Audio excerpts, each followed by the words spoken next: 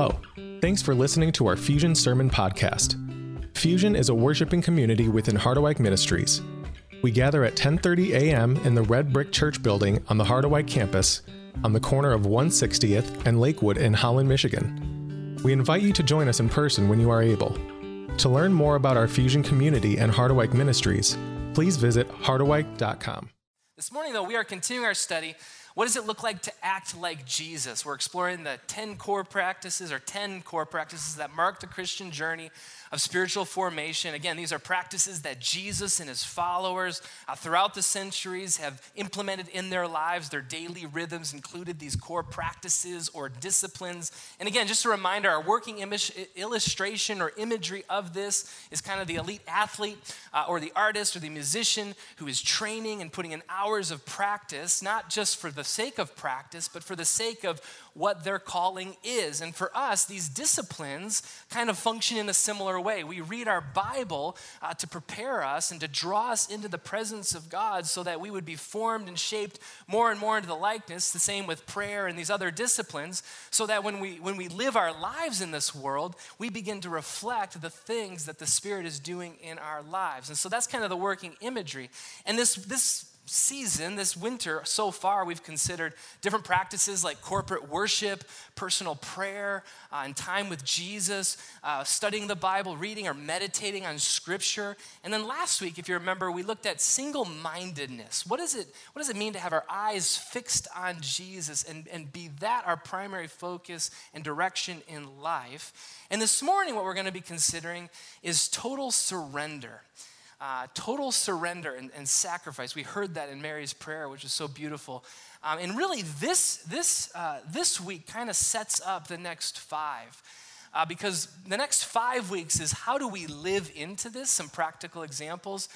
But today we're looking at this call from Jesus. And the foundation of this call comes from the very lips of Jesus. In two of the Gospels, Matthew in chapter 16 and Luke chapter 9, we hear Jesus offered this command that we're going to read this morning to deny ourselves and take up a cross. And what does that mean? But just a little setup to this interaction, this word from Jesus to his disciples. The setup is this, that Jesus, just before this, he's just confirmed to his disciples that he is the Messiah.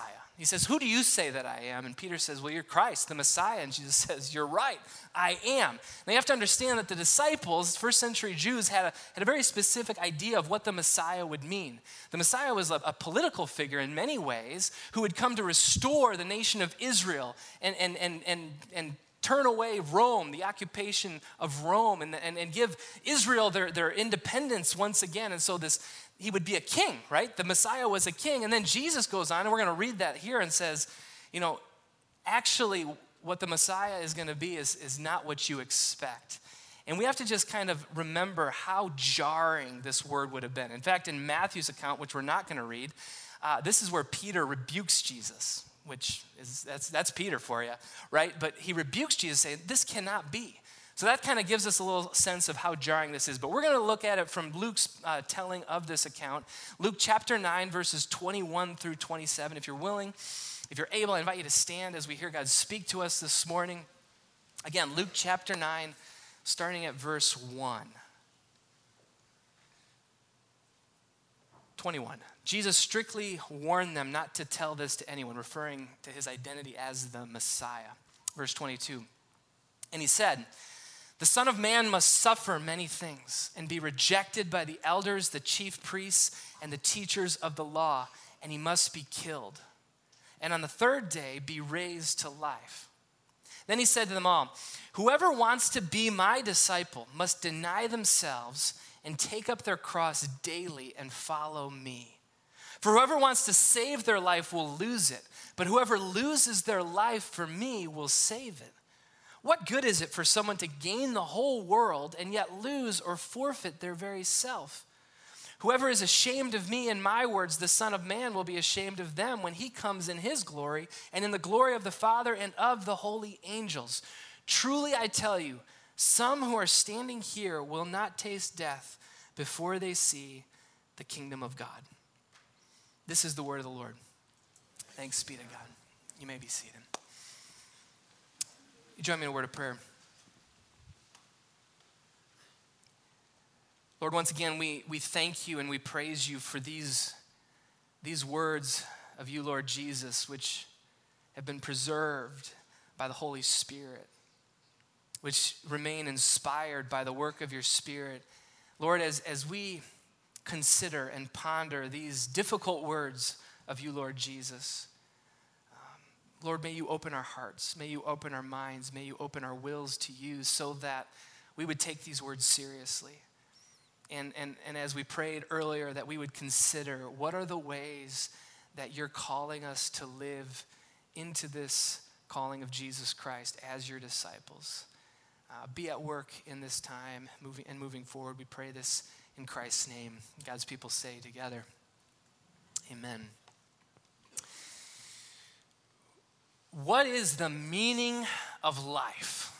Boom, we're just going to throw that question out there. This is one of the biggest questions that people can ask. It's one of these existential kind of questions. What is the meaning of life? And what you'll see is that depending who you ask, you're going to get a whole host of different answers.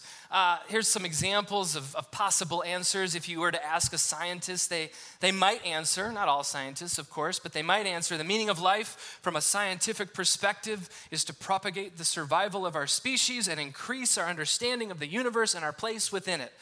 And you're like, okay, there we go. Or if you were to ask the humanist, maybe the secular humanist, they might answer it this way.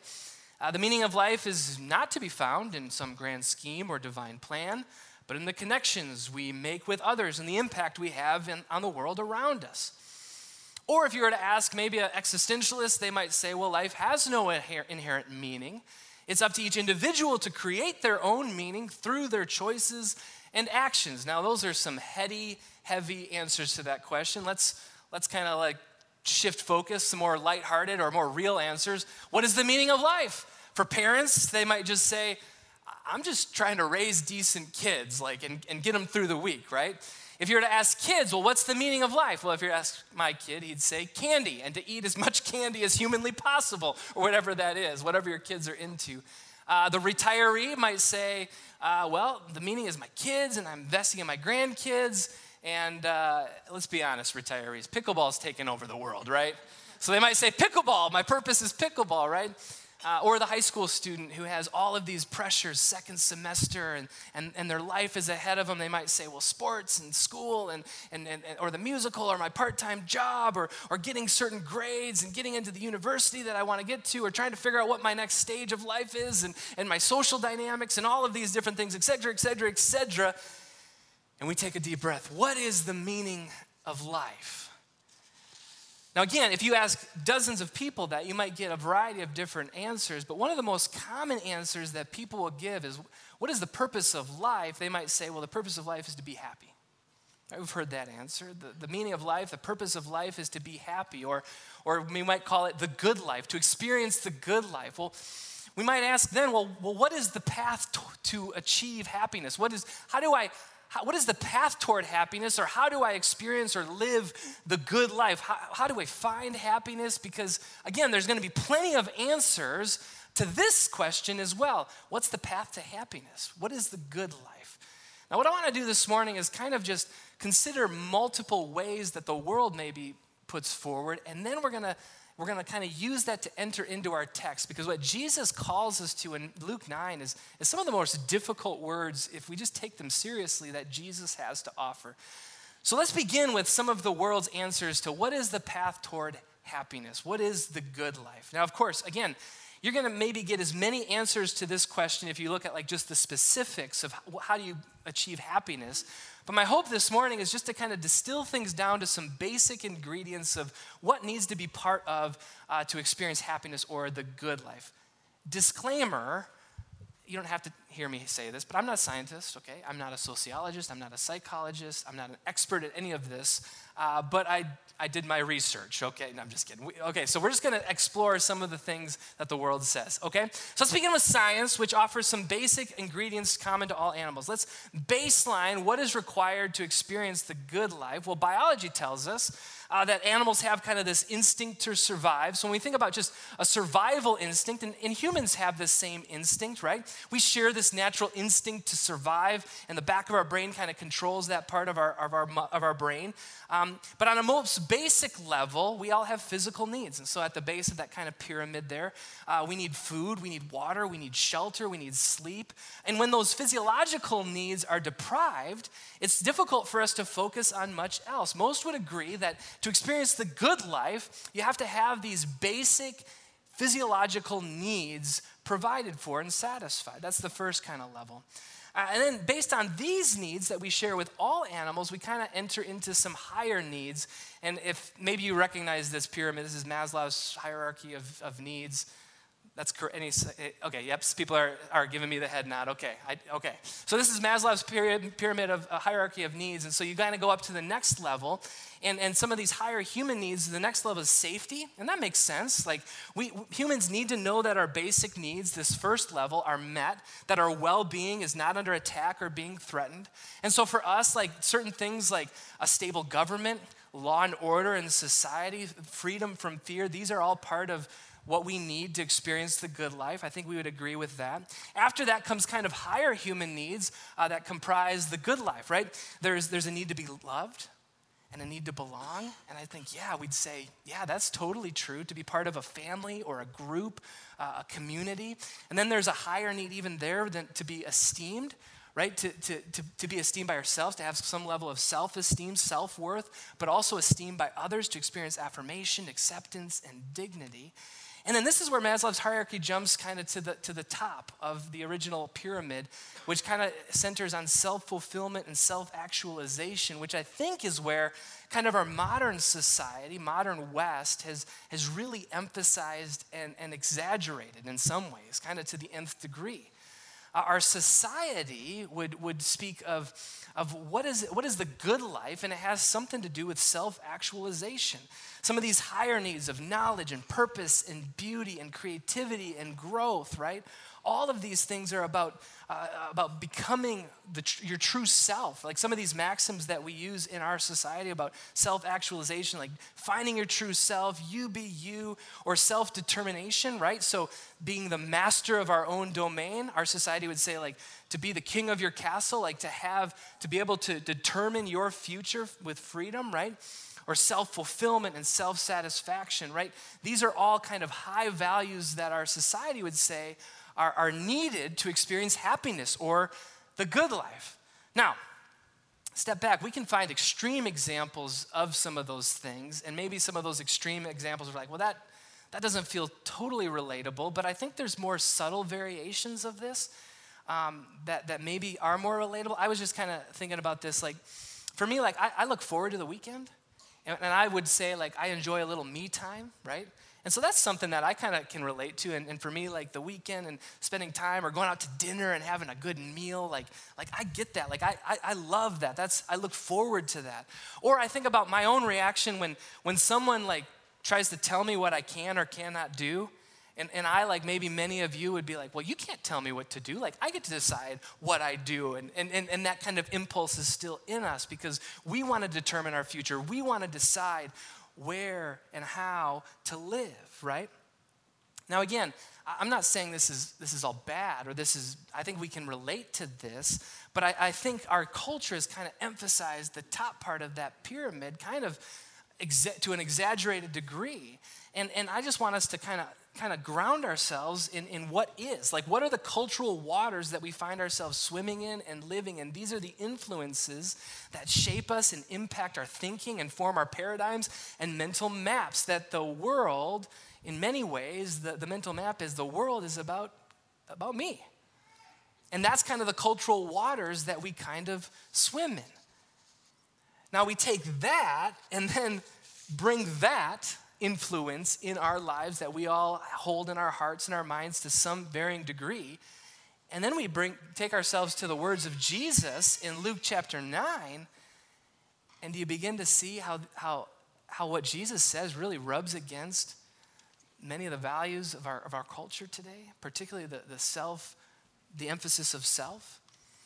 What Jesus says is in verse 23 particularly, is some of the most volatile and difficult words that Jesus offers in Scripture. And he offers these immediately after he's just turned the disciples' paradigm of the Messiah completely on its head. Jesus says this, whoever wants to be my disciple, they must deny themselves and take up their cross daily and follow me. Now let's just work through this one sentence slowly but kind of quickly to explore what Jesus is actually saying. First, disciple. Jesus is trying to clarify something to his disciples. That as a disciple, you are following the Messiah. And the Messiah is not the Messiah that maybe you thought the Messiah would be. What he says is if anyone wants to be Jesus' disciple, literally the Greek here is actually not disciple. The Greek here is if anyone wants to come after me or come behind me or follow me, which is what a disciple does. But the literal language is whoever wants to come behind me or come or follow me, come after me. What Jesus is saying is that a disciple is one who follows, who comes behind the master. A disciple of Jesus Christ is one who submits and obeys to the master. The disciple is not the master. The disciple is the disciple to the master. Jesus is putting disciples in our proper place. Disciples are not Lord. We are not master.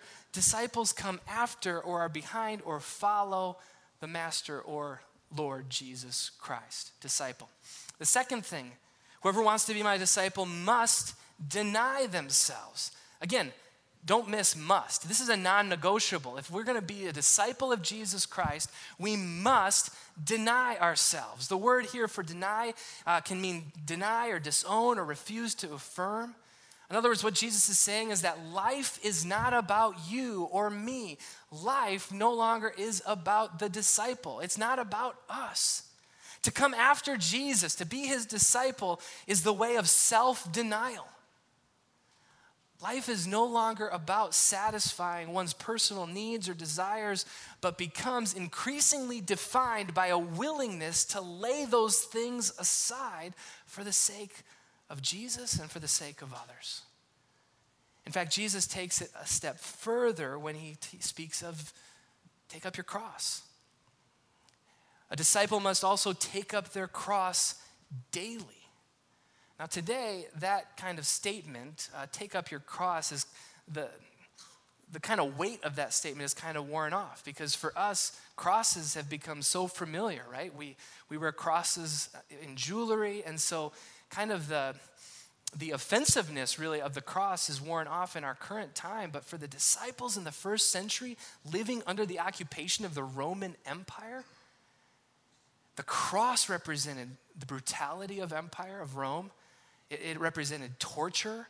It represented capital punishment and ultimately death. What Jesus is saying is that to be his disciple, one must be willing to die. It is a way of self-sacrifice. And notice here, don't miss daily. Meaning that the disciple, it's not like you have one heroic moment and then it's like, boom, I'm set. Like I've taken up my cross. No, daily take up your cross. Be willing to sacrifice self, again, for the sake of Jesus and for the sake of our neighbor. Take up our cross. And then again, to follow Jesus. Talk about disciple again, to follow Jesus. This certainly affirms what we've already said about being a disciple of Jesus, but here the Greek is a compound word that literally combines a participle of union, so union, and the word for road or path or way. And so one unified way or path is kind of the literal meaning of following Jesus. In other words, the disciple of Jesus Christ is to walk the same way, the same path that Jesus walked. And we're going to talk about that more a little bit later. But for now, I just want us to just pause. Like when we dissect that one sentence of Jesus, man, this runs countercultural to the other ways that the world provides. It runs so countercultural to the other ways of the world. And here's just some simple examples. Think about this, to be a disciple. To being a disciple, and what does that mean? It means that we have a master. We call Jesus Lord. That word literally means master. Jesus is our master, is our Lord. And this idea that we are disciples to a master, to a Lord, runs completely counter to our self-determining, self-actualizing, self-focused, almost sometimes in our culture, self-worship found in our modern world, that we are our own master. No. We submit and we obey to our master, Jesus Christ. That is so countercultural. Or deny. Self-denial is often considered or can feel kind of borderline oppressive, right? And this is especially true if that denial is coming from an outside source. But even in our culture, like we say, follow your heart. Like follow your desires. Like the heart wants what it wants. We have all of these little sayings. And so to deny your desires, what your heart longs for, that runs completely counter to the prevailing message of our world. And the final one, death. Right, to self-sacrifice, to deny ourselves, to lay down our lives goes completely against just basic animal instincts that are hardwired into our DNA, right? Human nature pushes us to fight and to survive, not to willingly lay down our lives. There is a rub here between what Jesus is saying and what all these other ways of the world and even parts of our human instincts, right? These words of Jesus run completely counter to the prevailing messages of our day, which begs the question that I think we should ask is, well, how can we be sure that this is actually the best way to live? Does this Jesus way actually lead to the good life? A life of fulfillment and happiness and contentment, like the things that we all as human beings are longing for. Does this way lead to the good life? And I think Jesus actually begins to answer this question in the following verses. Jesus offers some reasons and explanations in the following verses, in verse 24 and following. For whoever wants to save their life, Jesus says, will lose it. But whoever loses their life for me will save it. What good is it for someone to gain the whole world yet lose or forfeit their very self? Now, of course, we hear this, and rightfully so. It's safe to assume that Jesus is offering some level of commentary on the core of our beliefs, the good news of the gospel, right? Like Jesus is saying that there's a reality that we as human beings, we cannot save ourselves. And the moment we try, like we're going to fail because only Jesus Christ could do what was required to save us from our sins and to offer this promise of salvation. We'd say, yes, absolutely. That is absolutely true. And maybe the most important thing in those two verses. And I think Jesus is maybe also beginning to get at offering some commentary around another truth. And I think that other truth is some of the false promises and empty promises of the other ways that are being propped up in our world. And here's what I mean. The pursuits of this world, and if we structure our lives around those pursuits and fulfilling those needs, whatever they might be throughout the century, there's certainly some parallels and commonalities. But the pursuit, if we structure our whole lives simply on the pursuit to survive, to feel safe as we kind of move up that pyramid, or even those higher pursuits like feeling loved and belonging and being affirmed, and even things like seeking knowledge and beauty and purpose. Again, those are all good things and I think are part of a fulfilling life. But when those are on their own the end, or when we ourselves are then the end, when we are our end in and of ourselves, when we are the end, and not only the end, but when we are the source of all those things and we have to perpetuate those things and fulfill those needs, friends, I would suggest that it does not satisfy and it does not bring the good life. And actually, I think what Jesus says actually ends up happening is we end up losing our very selves. An example, I think, is just kind of a look at our modern day world right now, the modern West, particularly in the United States.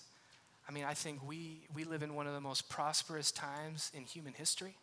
If you were just to compare the scope of human history, many of us don't have to worry about those basic human needs. We don't think twice about where our next meal is going to come from. There are those in that situation, and we pray for them and we serve them. But for many of us, we don't think about where our next meal or where we're going to lay our head at night. We have these basic needs more than any other time in human history, and yet what do the stats continue to show us and the surveys continue to show us is that we also are more anxious and depressed than in any other time, arguably in human history. And I don't know if you've had this experience where you step into a different context, where maybe some of those basic needs aren't provided. And the observation that so many people, when they come back home, the observation is, well, man, those folks have hardly anything, and yet they seem so much more content and happy and fulfilled. They seem to be experiencing the good life more than so many of us back home. I think the reason is because God created humanity for something greater than simply ourselves. God created humanity for the divine, for God himself. We were created for something more than just serving ourselves. And all these other paths can become empty pursuits, and the secular experiment, I think, is showing this to be the case. One of the things that I found fascinating, and someone can double check my research or whatever, but as I was just examining this Maslow's hierarchy of human needs, I found that he had edited or adjusted the pyramid, the hierarchy, in 1970. And he added something on the top of the pyramid: transcendence. I was like, whoa, transcendence. In other words, that we need something to transcend our earthly reality. And what we see today, I don't know if you see this, but how many people are pursuing some level of transcendence, something beyond our experience on earth? And people are pursuing those things in kind of different things like astrology or like crystals and new age kind of religions, or even aliens, like is a pursuit of transcendence. Friends, we were made for something greater than ourselves and our own self-actualization. We cannot find contentment, happiness, or fulfillment from within ourselves, but only from something that transcends our earthly existence. And think about what Jesus did. He transcended heaven to earth. He left heaven, entered into our brokenness to create a way. You see, the reason we know the way of Jesus is the best way to the good life is because this is the way Jesus himself walked 2,000 years ago.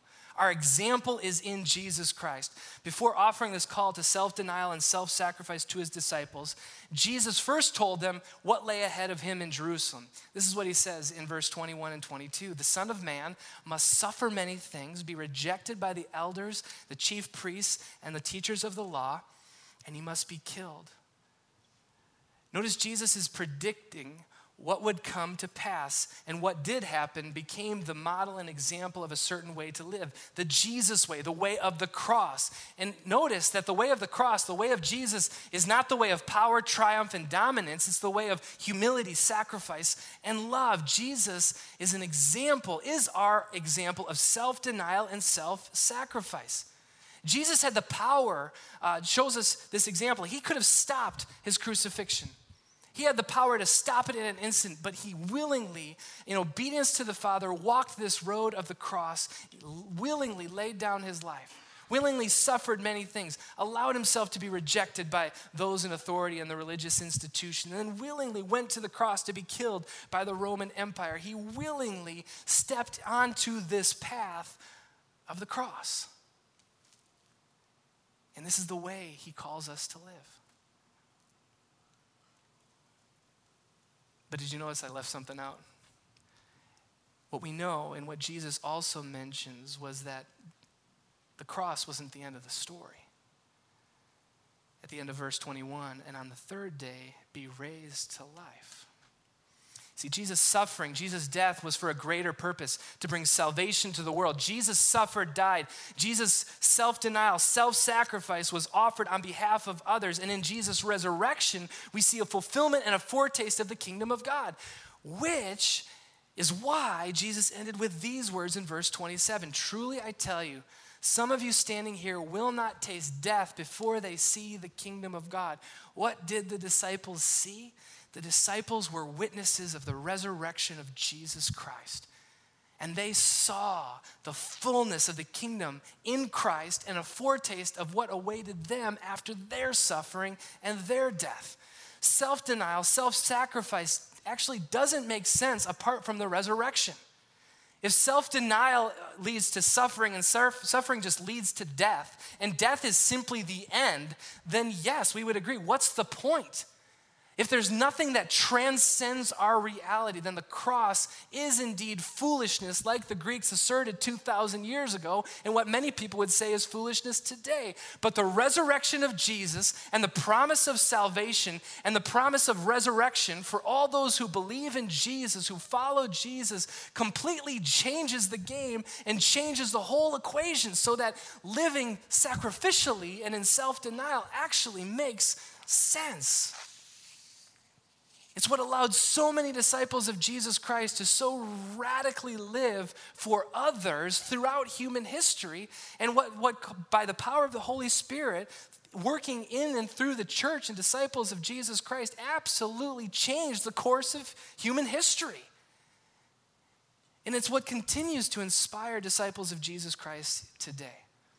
The pillars of the Christian faith who lived in self-denying, self-sacrificial lives in powerful ways have inspired Christians for generations. And we understand that none of them were perfect.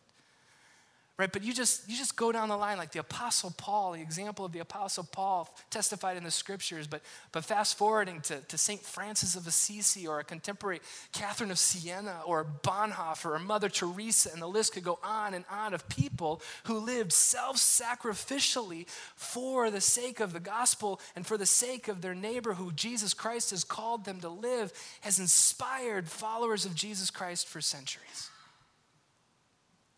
And at the same time, as I think of those examples, as inspiring as they may be, sometimes I look at some of their examples and I'm like, well, that just feels really beyond my everyday experience. Like, I'm just trying to do my best to follow Jesus while attending to the needs and responsibilities that I have in my daily and weekly life, right? Amen? Anyone have daily responsibilities? Yes, we all do. And so the question I was just wrestling with as we kind of draw to a close is, how do we live the way of Jesus, the way of the cross in my life today? Without feeling the need that I need to like sell everything I own and like move into a convent or a monastery somewhere, like, which is just not an option for most of us, right? Nor is it necessarily the call for most of us, right? How do we live into this call of self-denial and self-sacrifice? And I was once again reminded of a student of mine when I was a youth pastor in Southern California almost 20 years ago, which is hard to believe, and his name is Joey.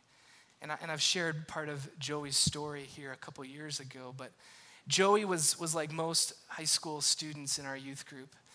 He was likely more focused on the immediate concerns of just surviving high school, you know, navigating all of those social dynamics and what was going to happen this weekend and trying to manage and get his grades to a point where he could do the things he wanted to do. But for a weekend, Joey was invited to join a small group of students and leaders from Southern California to an event we called the Urban Plunge.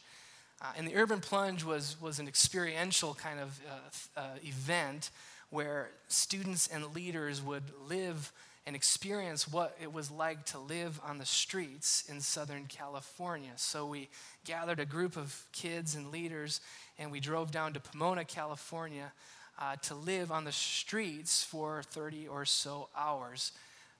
At night, it was simulated. We were in a gated, I wasn't totally reckless. But anyway, but we lived during the day, and we walked the streets of Pomona in groups. I wasn't with Joey. I was in a separate group. But during that time, God did something in those 30 hours that changed something in Joey. In that moment, he realized that the world was bigger than him. And the world in which he lived was bigger than the concerns that he faced. And God did something in that moment. Because Joey, at the beginning of that event, he got this down jacket, like a really nice jacket that he found in kind of the clothes we were sorting. And so he was so pumped about this jacket, a jacket he probably wouldn't have gotten otherwise. It was like camo. It was really cool. It was a cool jacket. And then when we came back after spending the whole day on the streets of Pomona, it was obvious he came back without the coat. And I just remember thinking, what happened?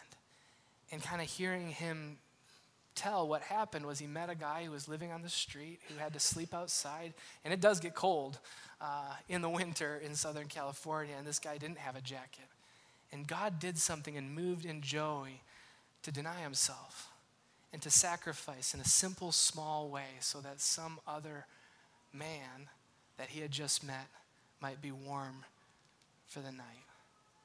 And on Monday, Joey went back to school. By Wednesday, in all honesty, he was probably causing his youth pastor some small headaches at youth group, acting up. But God was at work in his life in this moment, and I truly believe that God continues to be at work in his life moving forward. And the question that inspires is, what are the moments, what are the seasons, and what are the opportunities for us today to step onto this path of self-denial and self-sacrifice? Maybe it's between the responsibilities and needs that we have to attend to this week and God's showing us an opportunity. Maybe it's in the midst of the opportunities and responsibilities that we have, and God is calling us to live into those responsibilities in a slightly different way and to have a little more patience, or to whatever it is. I don't know.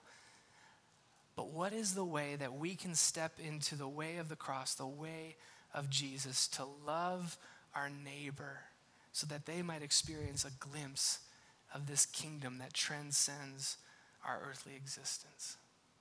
Let's pray. Let's ask the Spirit to reveal those things to us. Will you join me? Gracious God, we thank you for your word. Lord Jesus, this is a hard word. Lord, this is a hard call that you lay before us.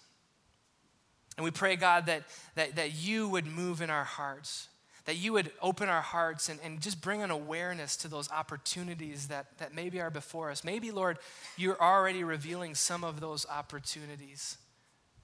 But maybe there's things happening this week. And Lord, maybe it's a moment where you pause us in our tracks and you say, what's the way of Jesus? Lord, we want what we learn. We want what you're speaking into our lives to have an impact in our lives. And we pray, Holy Spirit, that you would do that work, and that we'd be able to testify and share stories and inspire and encourage one another so that we would more and more begin to resemble the one who is our Lord, who is our Master, Jesus Christ. And it's in his name that we pray all these things. Amen. Thank you for listening. To learn how to get involved in our Fusion community or how to support Harderwyk Ministries, please visit us at harderwyk.com.